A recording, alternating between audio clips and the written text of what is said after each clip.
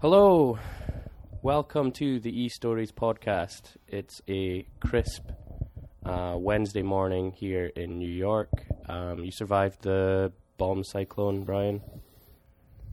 That was nothing. Come on. Yeah.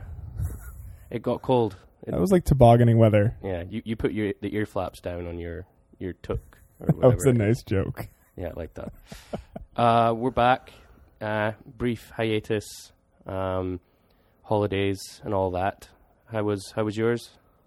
Pretty good. Now family of 4. Congratulations. I should have started with that. Thank you. Congratulations, Brian. Now is the father of 2 beautiful boys. Yeah. What's his name? Nolan Wells Fairvog. Nolan Wells Fairvog. That is the name of a noble statesman, noble Canadian statesman, if ever I've heard one. I don't think he could be. Born in the U.S. Born in the U.S. I guess True. he's a Canadian citizen still. I Could don't he know be prime minister? I don't know what rules you guys have. I don't know. I don't know. I don't know when it comes to dual citizenship what that would mean. Yeah, I'm constantly confused by the dual citizenship thing. I should probably know more. Considering you are. Considering I am a dual citizen. Yeah. But every time I leave the country, I'm kind of... Because the U.S. says, I believe, and I'm maybe, if not probably wrong, that if you have a U.S. passport, you have to use your U.S. passport. Yes. It trumps all. Trumps all. But... It's so actually Canada who allows you to be a dual citizen. Is it? So, like, if I were to become a citizen, one of the things that they suggest doing is I probably should not be recording this publicly. No, it's all good. But they suggest renewing your Canadian passport just before you finish your paperwork to become an American citizen. Because if you become an American citizen and then apply for to renew your Canadian passport, there's some sort of information sharing that may red flag you. Mm. Well, immigration laws aside, Christmas, New Year, passed without a hitch. Yeah. Everyone's healthy, happy. Everyone's healthy, happy. Had a big first Christmas in our home this year with my wife's parents, which was really nice. 2017 is a big year for you guys. Big year. New home, new child, new beginnings. Yeah. Mine was a lot less eventful. Christmas was pretty quiet. Spent with my sister and some friends, my wife, of course. New Year, we had an excellent New Year. I hate New Year normally. It's in Scotland. We call it Hogmanay. It's a big deal. Everyone makes a big hoo-ha out of Hogmanay. I really don't know why. So Hogmanay is just the name for New Year. It's the name for New Year. There's a lot of traditions. Again, I'm showing my ignorance of my own culture, but there's a lot of traditions around it. Old Lang Syne came from that's a Scottish thing. Everyone flocks upon Edinburgh. There's fireworks. That's a big deal. It's one of the biggest New Year's Eve celebrations in the world, actually. And the day after, you're supposed to go what they call first footing, which is kind of this part of it I really like. It's where you want to be the first people into the house of a neighbor or whoever. So you go around, you take a bottle of whiskey, and you first foot them, meaning you're the first to place your feet within their house. And you share a drink, and then you go to the next house. Used to be a tradition that was actually very much upheld. I don't know if it is so much now. But yeah, that was something that I enjoyed. But the hype around New Year, you get tired with it back home. However, Noelle, my wife, loves it. So every year I get dragged to a party. But this year it was great. It was a really, really good party in Brooklyn. Some awesome bands, really eclectic music, and some great decorations. It was very festive, and I actually enjoyed myself for once. Anyway, New Year's is always a catch-22. Well, that's it. It's everyone. It's too busy, too expensive. And there's such a high expectation. Yeah, you know, like it's being over fictionalized. I feel. Yeah, I don't know. Yeah. Every year I crave to just stay in. I want to be one of in these. bed at 10. I want to be one of these people. Oh, I didn't even sleep. We call it the bells. I didn't even sleep. I slept through the bells. 12 o'clock. Anyway, my rapid transformation into an old man aside. Yeah. We did some listening over the festive period. Cast your mind back to, when was our last? Maybe 3 weeks ago? Episode 6? Episode 6, it was just before Christmas. We're rounding out about a month, I think. Yeah. Anyway, we decided to gift each other books. Yeah. If my memory is correct. You gave me Behind Her Eyes by Sarah Pinborough. Now, what made you choose this? When I read books, ever since I learned the term foreshadowing, I tend to read books with sort of an ear to like, oh, could this relate to something in the future? Mm-hmm. And with that said, very few plot devices or plot turns take me by surprise. Normally I've either had a bit of a gut feeling about it or like an out and out called it. And the last chapter of this book, not to spoil anything, which I think we're just going to leave it alone, I didn't see coming. Mm-hmm. And it sort of reshapes your enjoyment of the entire book quite drastically, I felt. Right. Yeah, okay, so it was the sort of the shock, not the shock factor, but the twist in perception that caused you to hold on to this book. Yeah, I get that. Now, I read this book. Right. Physically read it. Mm-hmm. I wondered, I've sort of been apprehensive waiting for your assessment, how it listened, like how it was narratively. Because I think that part of my enjoyment came out of the fact that I was reading. Yeah, it's funny how, I mean, we've talked about it before, but how much the narration or the performance does impact your enjoyment of a book. I mean, that's often the biggest complaint or the biggest factor in someone's enjoyment of a book is the narration. I think in this case, I thought it was really good. It seemed to align closely with the writing style. The pace was good. I can't really sort of sum up exactly what it was. It didn't stand out as being anything that detracted from my enjoyment. I didn't have any I normally have a moment where I'm kind of like, oh, that's a bit, the way that they said that was kind of weird, or I wouldn't have read it like that, or you start to question the accents that they use, or I think maybe when you're reading a book, you have, maybe it's just me, I don't know, you have like your inner dialogue. You kind of assign voices to people and sort of create an image of each character. And if the voice doesn't quite align with what you have in mind or what you would have had in mind had you read it, then it sometimes throws you off. I think in this case it was very, very well done. I neglected to jot down the name of the narrator. I apologize. And also one of the key characters was Scottish, and the accent was really good.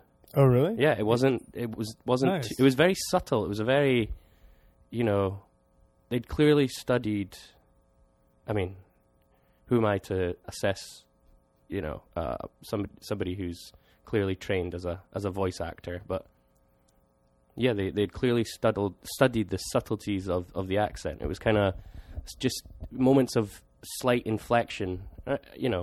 Me being Scottish, that does make a difference. I was a lot more invested in it because this character was very the David character is one of the main characters, comes back time and time again, has a lot of dialogue. If I wasn't on board or had moments of ooh, that sounds a bit off, then I don't think I would have enjoyed the book as much. So very, very well done. Well, interestingly, it was actually narrated by the author and a cast of about 5 other actors. Oh, no way. So I wonder if the Scottish voice was a true Scottish accent. It wasn't. It wasn't? Yeah, okay. It definitely wasn't. Don't ask me how I know. But good attempt. Exactly. because I think because it's a female voice that does the male character. Oh, the male dialogue. Yeah. So and it's clear that it's the same voice actor that does other characters. I'm pretty sure it was the same narrator the whole way through. I'd be very surprised if that's the case, that there's more than one. No, there's 5. That's impossible. 5 narrators. And it's right there on the cover art, too. Yeah, it's read by the author, Anna Benedict, Josie Dunn, Hugh Parameter, and Bay Holland. There's no male voices in it. I can guarantee that. Okay. I'm going to look into that. Don't doubt that. That's interesting. I say I'm going to look into it. Does it matter that much? I don't know. I kind of want to look into it now. Yeah, you know, I've recommended this book to you. I've recommended it to my mother-in-law.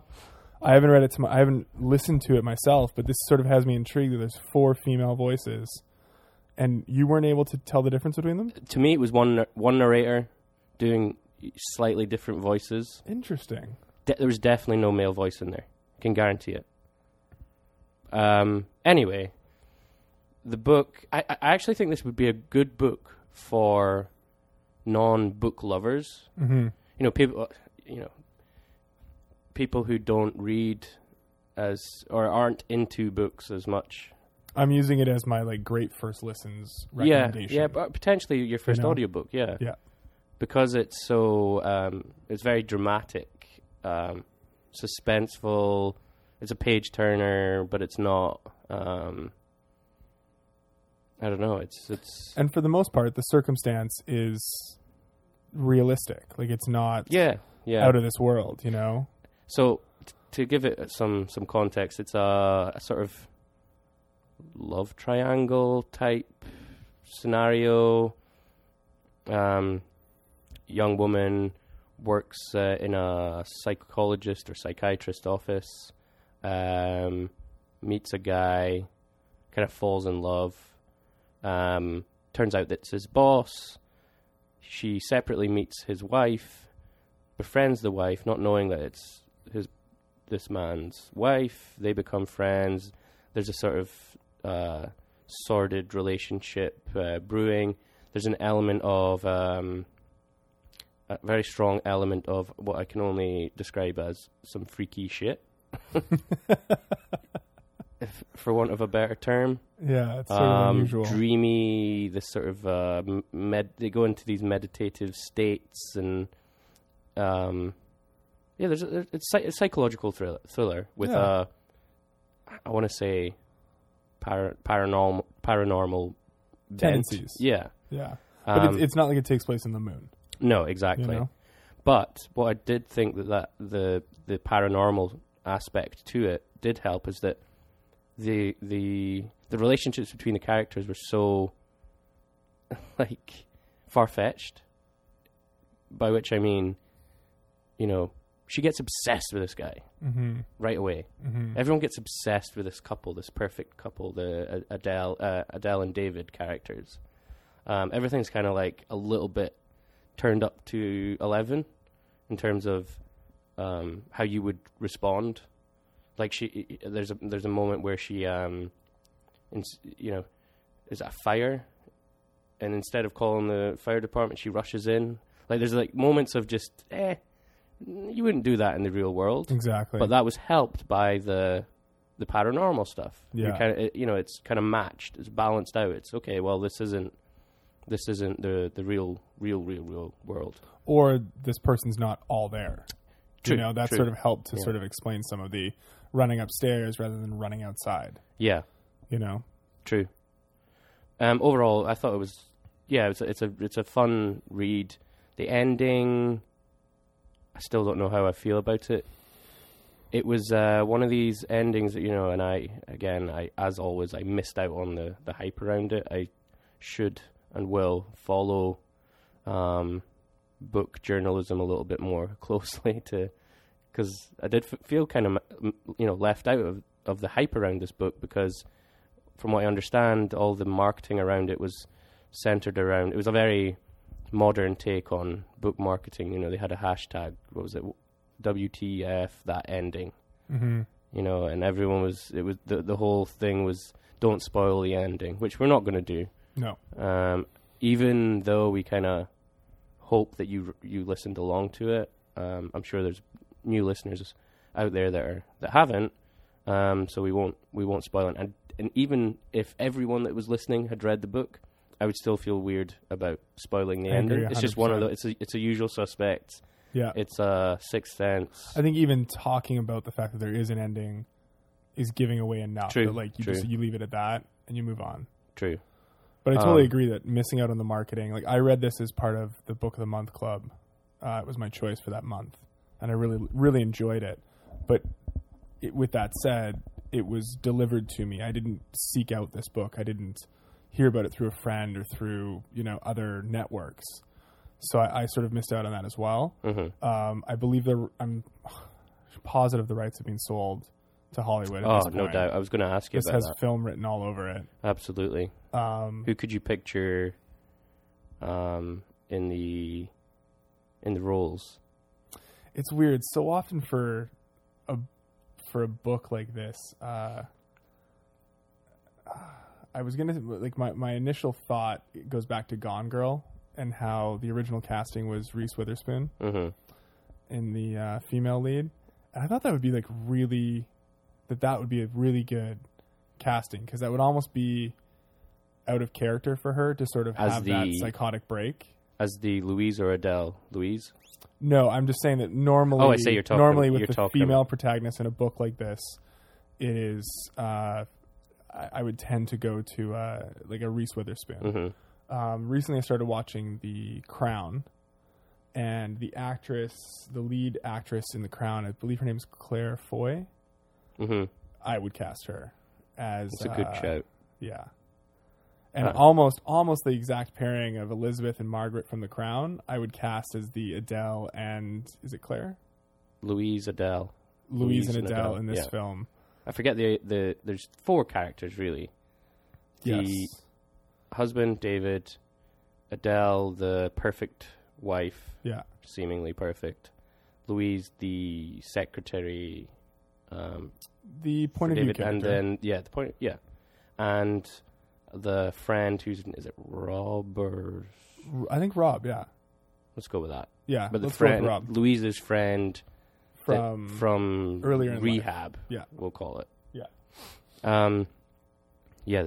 One actress that sprung to mind, I totally forget her name, Marvelous Mrs. Maisel. Yes. She'd be great as she would be. Louise. I can't think. I would have to think about it a little bit more. But who would be good for the other roles? But yeah, it's film. It has it written all over it. All over it. When did it come out? I'm gonna say mid last year. Okay, so maybe August. So it's probably in the works. Yeah, I would assume. Yeah, I wouldn't expect it till 2019, but it's not quite an M. Night Shyamalan. He does his own stories, but it has that bent to it, doesn't it? A little bit. It's a little bit less freaky, I guess. Yeah. I wanted to bring something up about this book, and it's something that I've noticed in sort of fiction, like the trend in fiction is not only is it like the girl in the title, or like, the woman in Cabin 10, the girl with the dragon tattoo behind her Girl eyes. In the Train. I've got a couple new releases here. Girl in the Train. So many. Girl with the back tattoo or something? Girl with the lower back tattoo. Slightly different from where I'm going with this. But it's sort of interesting that there's this disparity between sort of filmmaking and publishing, in that there's often this struggle for strong female led films, yet you pick up a nonfiction thriller. True. Any nonfiction thriller, and it's a female lead. Yeah.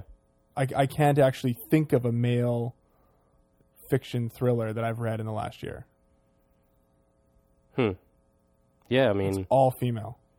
Yeah, the material is there. Yeah. Just up to so Hollywood, I guess. But it's interesting that the adaptations sort of are not more even. And the success... I mean, the success of these... The Girl in Train, Gone Girl... Oh, yeah. You're not... Why is it always girl in the title, though? That's, that's interesting, too, yeah. That's a bit me. Yeah. Anyway, so yeah, good book. Thank you very much for the gift. As I say, I think this is a good book for non-book lovers or people who want to, jump into audiobooks as their first listen, or anyone who's been out of reading for a little while and just kind of struggles to. This is me sometimes, actually. Struggles to make time to read. Yeah. You need something to grasp you. Like after Christmas, I started reading The Hunger Games. Just physically reading it. Just because it was sitting on the shelf. Have you read it before? No. Cool. I've purposefully have no idea what it's about. Okay. Missed out on the films. I have a vague. Yeah. I mean, we're going off on a tangent here, but I have a vague knowledge of what the concept is, sort of a battle royale type scenario. But I just wanted a book to just, kick off my reading habits again in the new year. And, I read it. I'm almost finished, but it's, we're talking like 2-3 days. I just sort of soldiered through it. It's one of those books. It's one of those that just a few more pages. Yeah. And suddenly you've read the whole chapter. So yeah, thanks. I'm reading one right now that I will not mention on this podcast because it's an exclusive somewhere else in audiobook form. Oh. But it is just a few more pages. Okay. Oh, it's not too late. I can finish this chapter. All right, enough said. So I guess, what else? Have you listened to anything else? No. I did a lot of physical, say a lot, not that much, physical reading. It seems weird to say. Reading, I've mentioned before, I have this fascination since taking a trip in the summer. I have this fascination with Native American culture, so I have a few books that I'm in my queue. They're a little more dense, so I sort of dip in and out. But in between that, I'm getting through the Hunger Games. Yeah, it's one of those that I just want to. It's sitting on the shelf. I want to get through them. I'm quite enjoying it, actually. This young adult fiction is thriving right now. Yeah, I was actually going to say, whether we take it offline or not, I would love to sort of discuss Hunger Games with you after. And then I would challenge you, if you haven't seen it yet, to see Battle Royale.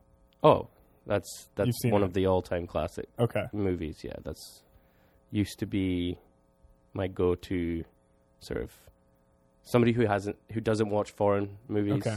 That was my go-to. Watch this. It's a great entry point. That, Amelie, Life is Beautiful. Mm-hmm. Have you seen that one? Mm-hmm. With Pan's Labyrinth, I'm a huge fan of. I never saw that. Yeah. It's a different sort of point of entry, but it's pretty special to me. La Haine, all-time classic French one, 1995. Vincent Cassel, Matthew Kassovitz, who was in Amelie. Mm. He was director. He also did. Kassovitz did. I want to say Catwoman. Oh God! But I might be wrong on that. All right. No, it was another Halle Berry flop. Okay. Aeon Flux. No, it was Charlize Theron. One of those all-time classic sci-fi flops. I'll look it up. Well, if you're just joining us, this is episode 7 of the E-Stories film podcast. Absolute tangents here. Post-holiday brain fog. Okay, so let's move on to your book. I think it's a little bit that we've just had so much to catch up on. True. We've been out of the office, busy. Life gets in the way. You gifted me a very interesting book called Survivors by Terry Nation. It's interesting because sort of the pretext that you gave it with sort of it was a foundational book in your understanding of the post-apocalyptic world. The what? Or of the post-apocalyptic worlds. Right. It sort of gave it credibility to you. And I chewed through this book. Like I had some tasks to get done out around the house before the holidays. A lot of it was, Christmas lights or whatever. I had a list to accomplish. And the 7 hours and 27 minutes flew by. I think I was listening at 1.5 times. I slowed it down because of the accent a little bit for me, which is challenging. I'm not quite as used to strong accents as you are. What kind of accent is it? I think it's just straight up an English accent. But for Posh me, or I can't even tell you. Okay. Quite a pleasant accent, Mm-hmm. like a very pleasant narration. Really enjoyed it. Carolyn Seymour had a wonderful voice. I would listen to more by her for sure. But the way that you'd sort of pretexted it with anticipation and that it was a post-apocalyptic world, I went in with certain assumptions. And this is definitely still a gentleman's world. Yeah. And I really enjoyed that. I enjoyed the character work because I felt connected to the characters almost immediately. Although there was a little bit of confusion at the beginning with sort of jumping from story to story, because there are there's two female stories at the very beginning of the book. Mm-hmm. And forgive me for not knowing names. It was a while ago when I listened to this. Yeah, that's the problem with this podcast. It seems like a long time ago. It was only 3 weeks. Yeah, I had to rack my brains. But overall, I really, really enjoyed it. Sort of an epidemic is one of my biggest fears in life. Like you can't deal with it. Like, are you a prepper? I'm not a prepper. There's been a standing plan. When I lived in Brooklyn, I had a friend who lived right in Dumbo. Mm-hmm. And he jokingly bought an inflatable boat one year after he had kids. I've heard multiple stories of people doing that. And it's been a standing invitation. He's like, if anything goes down, ever since we had Hudson living in Brooklyn, if anything goes down, you get the three of you to our house and we'll get out on the boat together. Right. And I sort of laugh about that. Now that I own a house of my own, it's on my list. I want to have like a bag. You have prepper tendencies. Tendencies. Nothing crazy, but like I think I would like to have at least a bag in my house. A bug out bag rather than a bug out shelter, I guess. Yeah, I think just a bag where Sarah or I could pick up and just go with the boys if needed. Although probably hiding at our basement would be better. To me, though, it seems like something that you sort of joke about, but why not prep? Oh, I bought flashlights. But you're serious. Like Home Depot had a great Black Friday sale this year. I've bought I'm actively buying supplies. Are you thinking? I mean, on the one side, there's blizzard, mm-hmm. Historic blizzard. Transport is cut off. You can't get to Costco. You can't do this. You can't do that. Mm-hmm. On the other end, there's nuclear global catastrophe. Where are you on the scale? Like, what's the level of prep? Are you someone who does? It seems so outlandish to even approach these things. Yeah, but current politics is sort of pushing us into that. Yeah, into that. I feel like this is a whole other podcast, which would be interesting, but sort of natural disaster. I feel that as soon as you buy a home, you suddenly have room for canned food. So we do, like, there is a little bit of a pantry. With that said, my mother, you could survive for like a year off what she has in her basement. Mm-hmm. And that's always been sort of a stigma for myself and my wife. Hi, Mom, if you're listening. There's just too much food. Mm-hmm. Like, it almost feels like you're not going to eat all this before it goes bad. But there was a little bit of that instilled in me mm-hmm. that way. Sarah wants to get into canning this year. It's big on her list. So that'll help with, the natural disasters.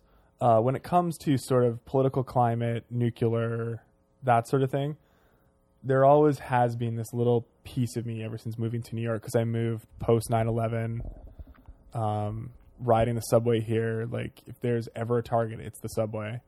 There's a little bit of a tendency in me to like try and be a little prepared for that. There's a little bit of cash put away. There's a couple flashlights. There's, I think the point, camping. The point about living in New York is, I think, and I'm sure, everyone's the same in these major cities, that there is an element of catastrophizing, possibilities. You know, you do think sometimes. What was the latest thing? Some madman did he shoot people down in Battery Park? Oh no, he drove the running path. Horrible thing. But West Side Highway.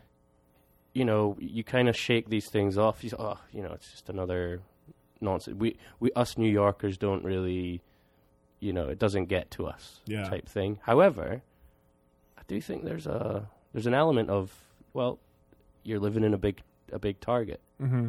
I don't think you were here for it, but have you ever talked to anyone about the last major blackout? I was there. Yeah, I was here. It was the Sandy one. No. That when I'm talking about heat wave induced blackout.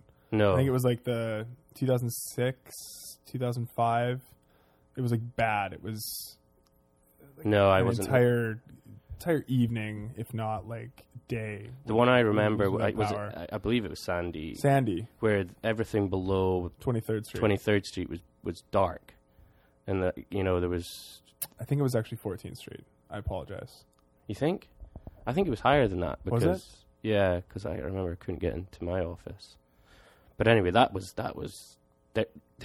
It doesn't take much to just turn into something completely different. Yeah. The vibe of everything was just different. When you're walking the streets and there's no street lights, there the refrigeration in the bodegas are off. Yeah. The noises are different. Yeah. People are acting different. In some cases it's good, some cases it's bad. People come together in times like that. But it's kind of scary. But yeah, I think you do have that mentality when you live in New York. However, most of the sort of preppers, I guess, are out in the sticks. Yeah. And nothing against them. They're doing what they need to be comfortable. There is definitely a desire in me to be just, like I said, have that bag where I know what's in it. It's ready. If I have to, we'll pick it up and go. Do you have a? Noelle keeps talking to me about having a plan. Just We've always had a plan. Sarah and I have always had a plan of where we'll meet if something happens. Yeah. If for some reason we can't get to a certain spot, that's drastically changed now. That I would have to leave the city to get to them. True. It used to be meeting down at the Black Cube in Astor Place. That was our sort of central point where we'd go and meet. I think we were near Noelle was right, good position would be near a bridge. So you could either because when in Manhattan, there's only a few ways off, right? For sure. So, it was somewhere near the Williamsburg Bridge. That'd be an interesting question to ask people, because I reckon most people do have a little semi-plan in the back of their head. In the back of their heads. Yeah, I think you kind of have to. Yeah, that's a good one. Okay, so back to the book.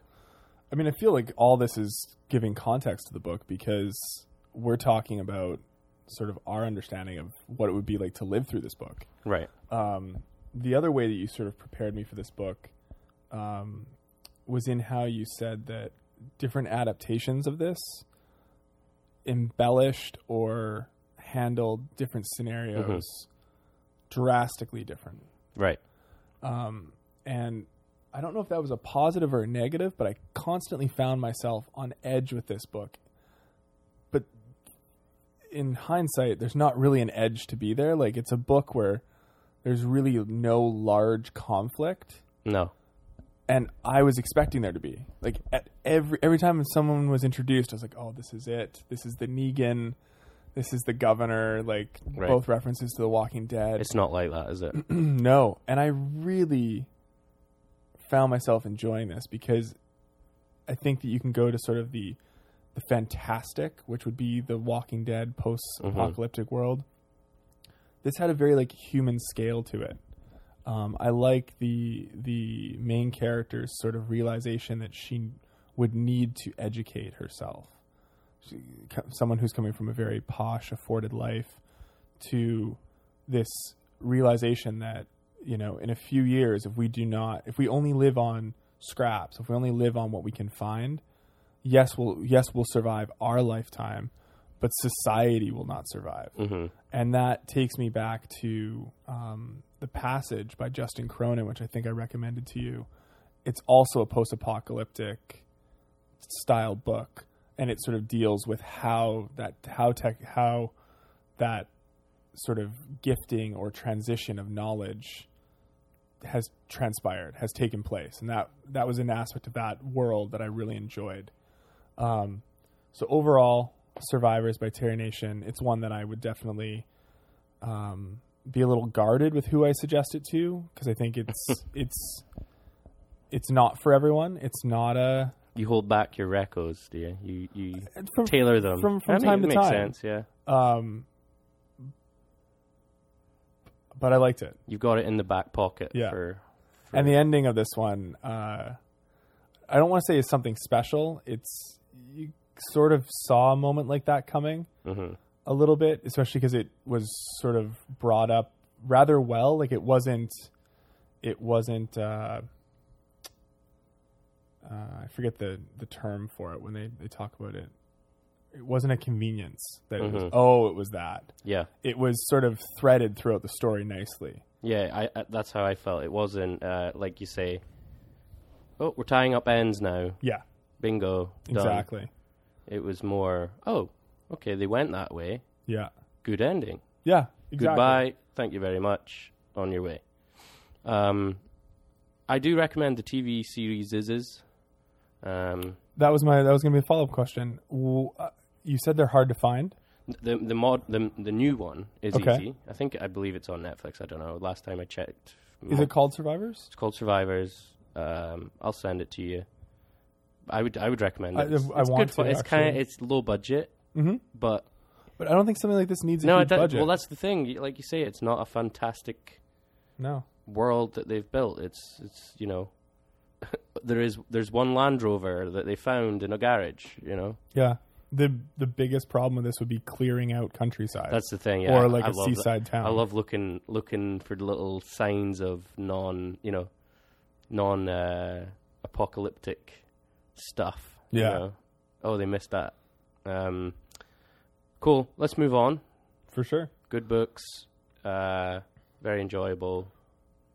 While we're sort of with what we've been listening to, I believe there was a comment last podcast that I'm not going to get to all that with having a kid and stuff. Oh, yeah. I wanted to follow up and report in that I did get to Annihilation.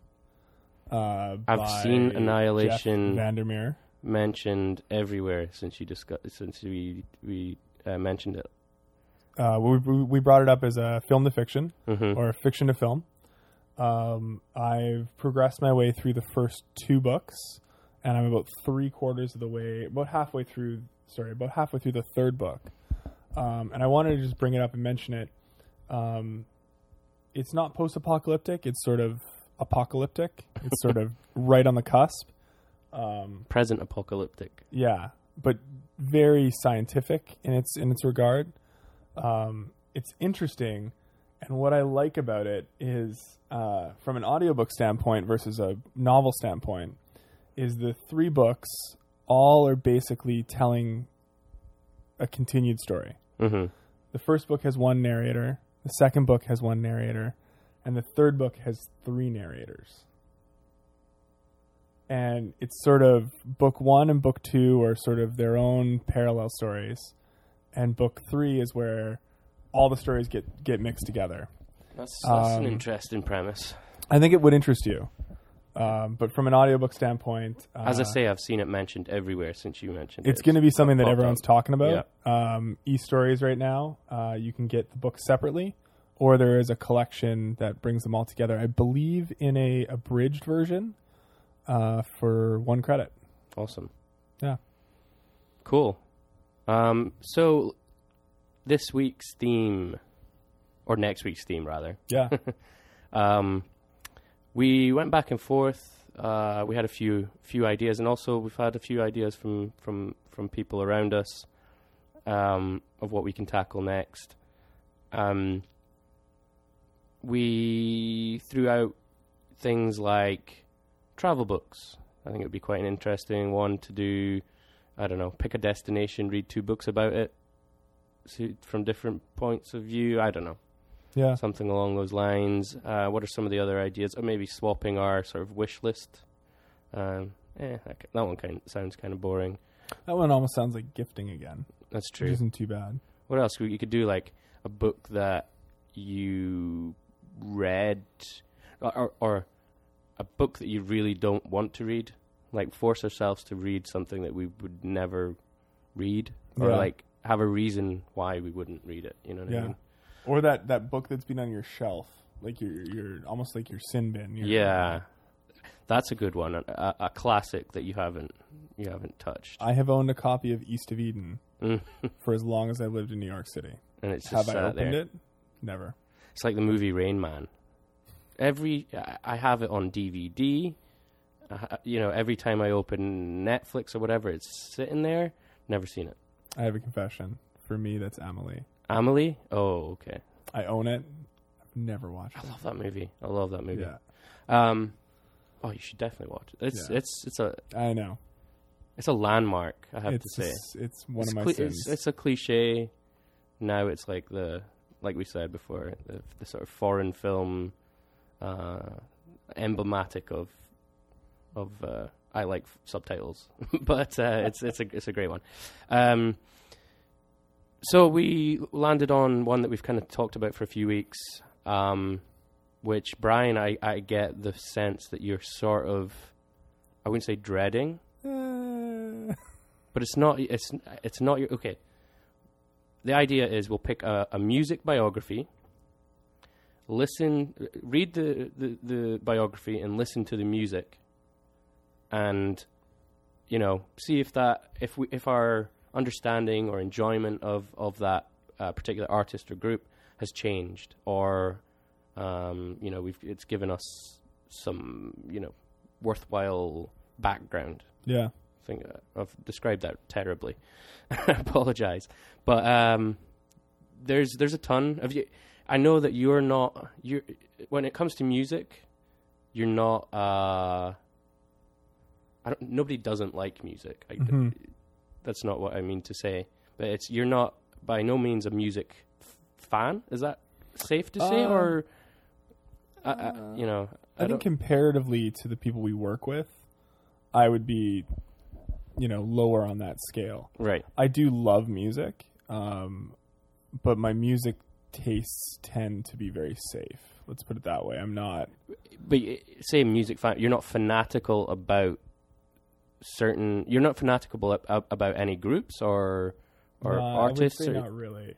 I would not really. That's really interesting to me, because music is it's one of these things that's just so personal and so passionate for me anyway, and for a lot of people.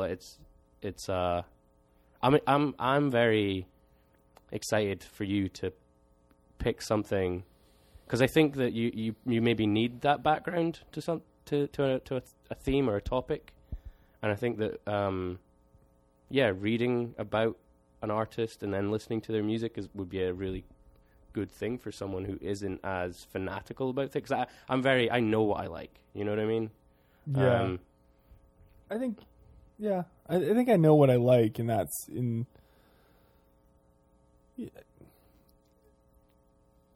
Yeah, I'm not sure how to answer that. Mm-hmm. I definitely agree. Like, I think for film for me is maybe what you're saying about music for you. Yeah. Like, I think a lot of it comes to the fact that for me to concentrate, music tends to not help me concentrate. It tends to throw me off track, so it's got less of a place in my life. It's not something like, do you listen to music at home for pleasure? Yeah, that's the funny thing. There's virtually music always on at my house. Always. So it's not like you don't think, right, I'm going to listen to this album because it's come out? It's more a background situation? A little bit of a background, a little bit of a, I believe that music enhances a situation and an experience. Mm-hmm. So, yeah, there's virtually music on at our house all the time. Like Sarah gets up in the morning, it's either CNN or music. This is funny. I brush my son's teeth to Hey Jude. He literally in rhythm, in sync. I wish. His mother sings the Alphabet Construction song at night, and in the morning we ask him what song he wants to listen to, and it's Hey Jude. Mm-hmm. And you say, "Who's that by?" Beatles. And then we brush his teeth. Is there a band that you remember listening to that was like, a profound experience? Like there's a lot of, have you seen a concert that stuck with you? And because for me, I can just think of hundreds of moments when I'm listening to music that just, touches me in ways that you can't describe, kind of thing. It's to me, it's such a passionate thing. Yeah. That this is why I'm kind of fascinated by the fact that it doesn't seem like you've had that experience with music. It's interesting that that's your perception. I'm not saying it's far off. I'm not saying it's wrong. No, this isn't. I don't know. It's difficult because, it's not. It doesn't reflect your character in any way. Yeah, it's just a complete. To me, it's so foreign to me to think of music as not a completely essential, integral part of one's life. I think for me the album that was sort of that I go back to time and time and time again, and I could listen to it anywhere at any time, is Yankee Hotel Foxtrot by Wilco. And it's a good choice, actually. But it's also very formative of like where I was in life. Like I was the perfect age. Like it was like, I think I was a freshman in college when that came out. I just met a girl. We went into a listening party that night. Like it was just that album. Like I said, music enhances an experience. And for me, that album is all about experience and memory. Right. And what that moment was that I was living in. I was a bartender for many years. So, Top 40 was on constantly. And I guess I sort of look at music in a little bit of a snobbish way, not myself, but that I don't feel right saying that I'm a music lover. Right. Because I don't have those like deep cuts. That's an interesting... And that's maybe why that might be how I don't talk about it as confidently as I do the eStories product, because like most of my career was in publishing, right? Versus this is the first job that I've had that deals directly with music. So I think maybe I'm not as outwardly confident with that. Right. That makes a lot of sense, actually. Yeah. So let's take a look at some of the... Wait. Okay. I know we're running long. Yeah. But if I'm throwing out, the formative album of who I am... I honestly I have so... You got to pull something out of the crate. I have so many. A brief... where to start? Because this could go on for hours and hours and hours. I will keep it brief. My music discovery journey was... I think my mum was heavy into Motown, and my dad, let's say heavy into. He's kind of like you, actually. He likes few things, but he's not. You wouldn't classify him as a music lover. Yeah. My mum very much so loves music. She would play Motown, Diana Ross, and 6 Days Soul in the kitchen all the time. The only time she would kind of deviate from that would be Paul Simon, which still has a sort of soulful, eclectic sound. Yeah, sound to it.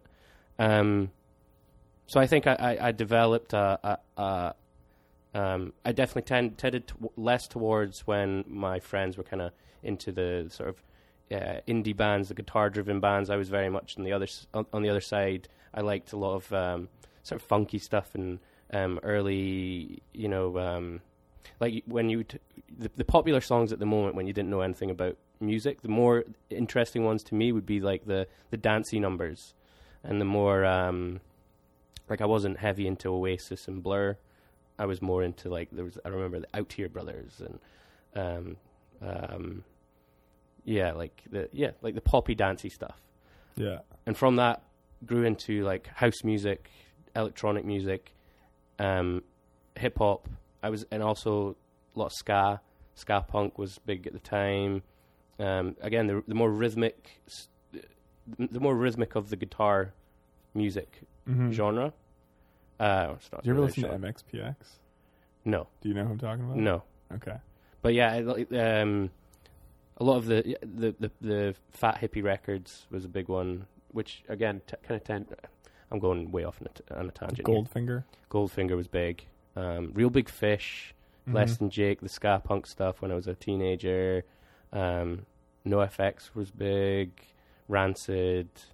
But at the same time, I always had this love of hip hop, and I don't know where it came from. I can't relate to that. It was one of these things. I used to, we were the first family to have like a CD, like ripper, a CD copy thing.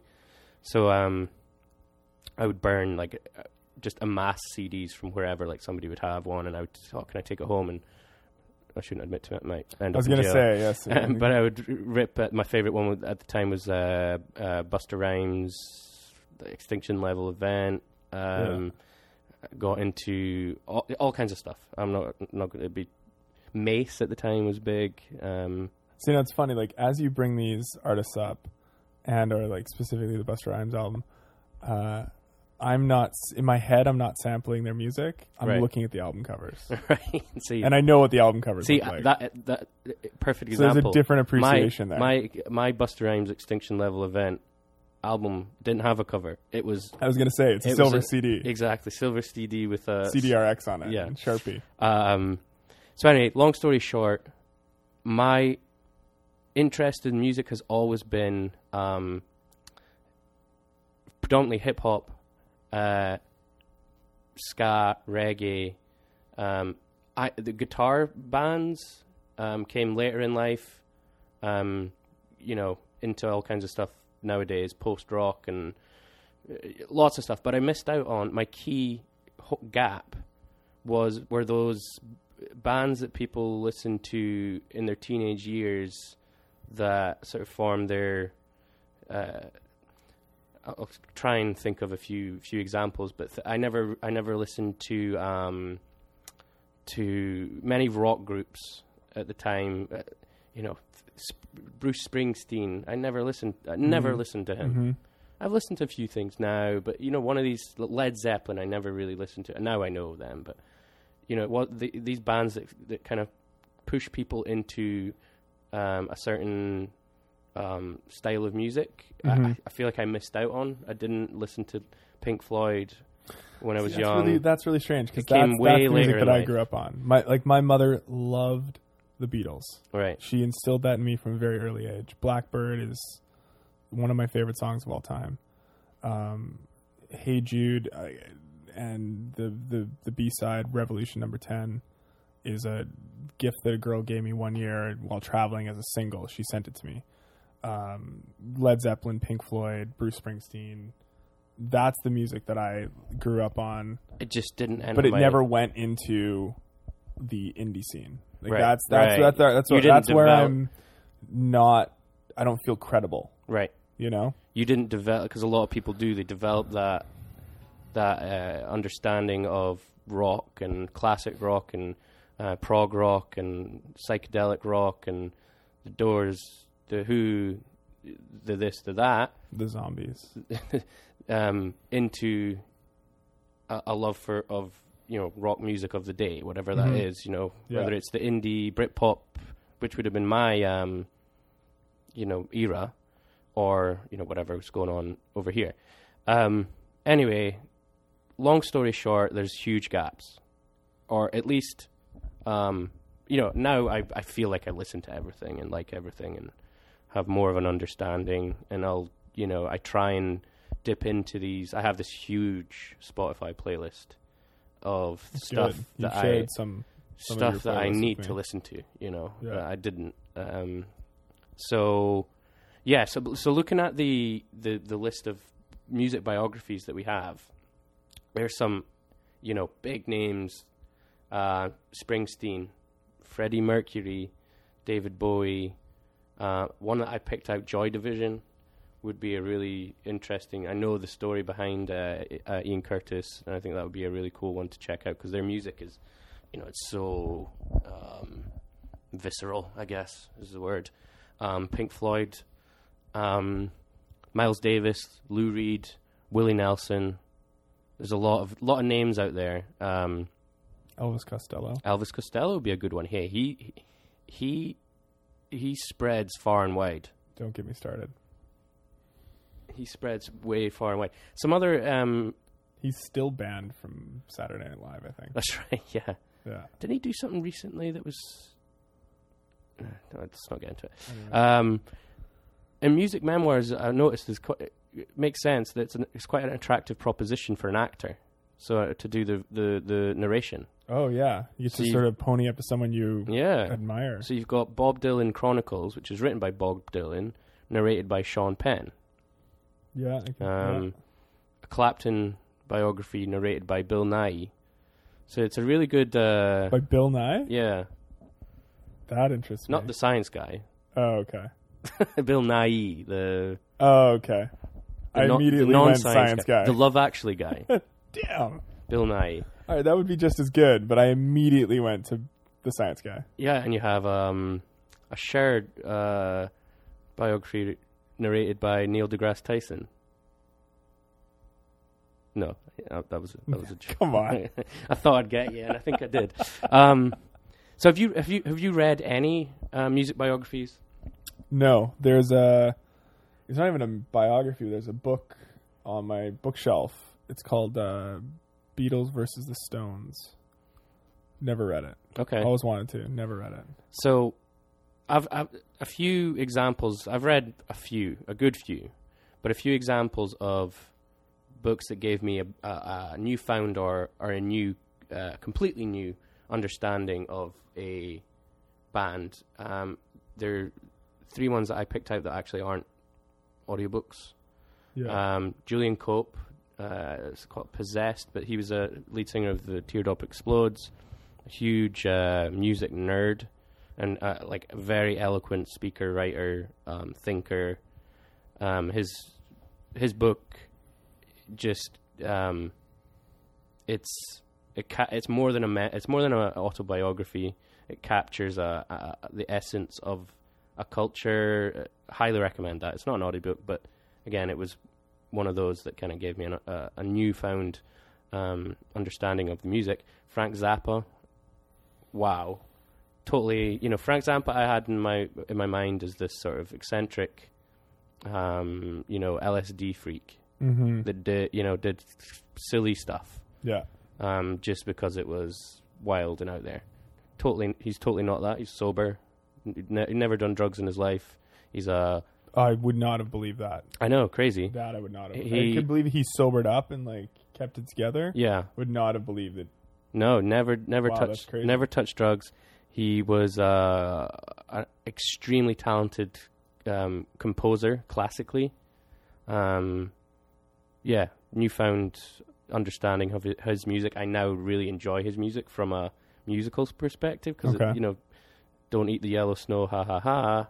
But behind it is just like these crazy instrumentation that I kind of would have skipped past had I not known the story. Motley Crue, The Dirt, it's the all-time classic. Still hate their music, have zero appreciation for it. Great book. So, who have you chosen to read about? All right, this was a bit of a tough one for me. You sort of sprung it on me this morning. I'm finding it infinitely amusing, by the way. Watching me, just how you're squirming. Watching me squirm. It's like give Brian any other topic but music, and he's good to go. But all right, I'm gonna do Neil Young. Neil Young, good choice. Yeah, I believe he has an album, Harvest Moon. That's and correct. he's Canadian. And he's Canadian. That's the extent of it? Basically. I think you're in for a treat. Basically. He is a huge, huge figure. I know that. You know? I truly understand his Like, position. His influence is so strong. So I'm doing Special Deluxe, written by Neil Young, narrated by Neil Young. That sounds really good. I'm kind of jealous, but I'm happy with my choice. They say, like, with Neil Young, bands like Nirvana wouldn't exist. I can see that. You'll love it. You'll love it. And so you really, you must have heard a couple Neil Young things here and there. Could you name one song even, just out of interest? That's the thing, is I think I'm aware of him. Like, looking at our catalog of musicians and composers, there's a lot that I was attracted to. But like, I know Bruce Springsteen. I'm very familiar with Elvis Costello. I think that's a good choice. I love Elton John. Neil Young is someone that I know of, but I can't put a song in my head. Yeah, I think that's from him. I honestly think that's like the perfect place to be, and I'm kind of excited that you get to listen to Neil Young for what won't be the first time. I can guarantee you will know. It won't be. You will know tons of stuff. Yeah, but yeah. All right, you're discovering Neil Young. That's really exciting. I'm going for somebody that I know a few songs for sure. Lou Reed, Walk on the Wild Side, some Velvet Underground stuff that I know. That album, what's it called? The Banana one. I'm really bad at. Is iconic, and I've listened to that album at some point in time. By Banana One, you're referencing Andy Warhol. Correct. Andy Warhol's album I knew you'd know the cover. That's Velvet Underground. But I can't say I know much about his story. I'm envisioning lots of sex, drugs, and rock and roll. Yeah. As always with these stories. So let's see. I hope to come out of it with a new view and some. My hope is that I come out as like a big Lou Reed fan. Yeah, we'll see. Okay. I'm kind of excited for this. So to recap, Lou Reed, A Life by, I forget the name, by Anthony de Curtis, read by Peter Coleman, and your book is Super Deluxe by Neil Young, read by Neil Young. And ironically, the reason why I know Harvest Moon is because it's a very simple album cover. It's typographically based, and I own it on LP. I don't think I've ever listened to it. That's exciting. Okay, so moving on. New releases. What's coming out this week? Got a couple to mention. Picking up on our woman or girl theme, there's a few books that everyone seems to be talking about. The first one we are actually featuring quite prominently on the site. It's called The Wife Between Us. It's interesting because there's a lot of sort of buzz around it, in the sense that it's the best domestic suspense novel since Gone Girl. Suspense novel. It's a good one. A jaw-dropping psychological thriller. And the actual description is, when you read this book, you will make many assumptions. You will assume you're reading about a jealous ex-wife. You will assume she is obsessed with her replacement, a beautiful young woman who is about to marry the man they both love. You will assume you know the anatomy of this tangled love triangle. Assume nothing. This sounds very Behind Her Eyes-ish. Ish, yeah. The interesting part here is it's written by two authors. Oh, cool. And from what I've heard, I believe that they take on the narrative for the two characters and then sort of intertwine. That sounds cool. I think it could be an interesting read and a very interesting listen. To follow that up, the book that I'm sort of excited about in the next physical read that I'm planning on undertaking is The Woman in the Window. Another woman in another place. There's one more coming too. Oh my goodness. Okay. For readers of Gillian Flynn and Tara French comes one of the decade's most anticipated debuts, to be published in 36 languages around the world and already in development as a major movie at Fox. a powerful Hitchcockian thriller about an agoraphobic woman who believes she witnessed a crime in a neighboring house. Rear Window. That sounds right up my alley as well. Our last sort of fiction new release choice is ironically called Two Girls Down. Goodness me, this is a theme. This is a trend. Beginning of the year. Real trend. Beginning of the year. As addictive, cinematic, and binge-worthy a narrative as The Wire and The Killing, Two Girls Down introduces Louise Luna as a thriller writer of immense talent and verve. When two young sisters disappear from a strip mall parking lot in a small Pennsylvania town, their devastated mother hires an enigmatic bounty hunter, Alice Vega, to help find the girls.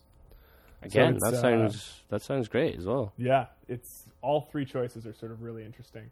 The next two are sort of personal highlights for me. Global Discontents by Noam Chomsky. Awesome. It's basically a compelling set of interviews where Noam identifies the dry kindling of the discontent world that we live in. That could be a good listen. A good sobering, maybe it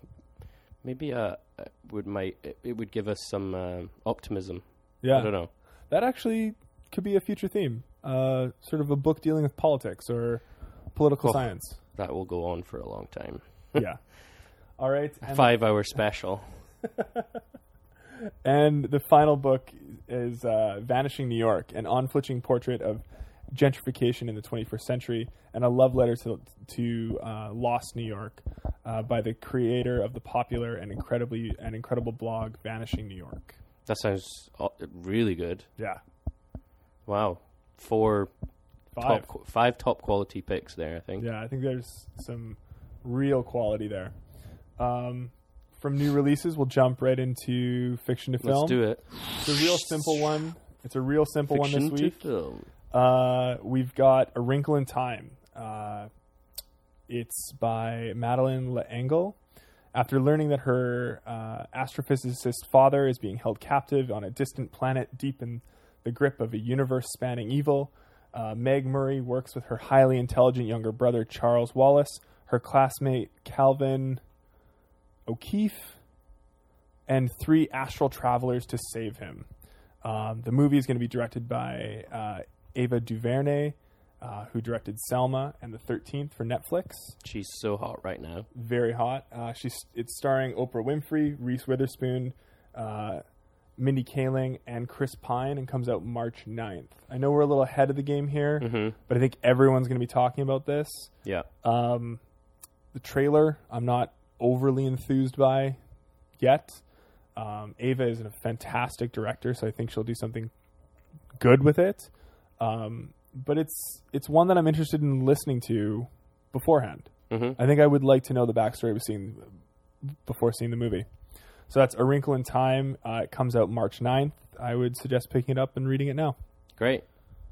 So that was episode 7.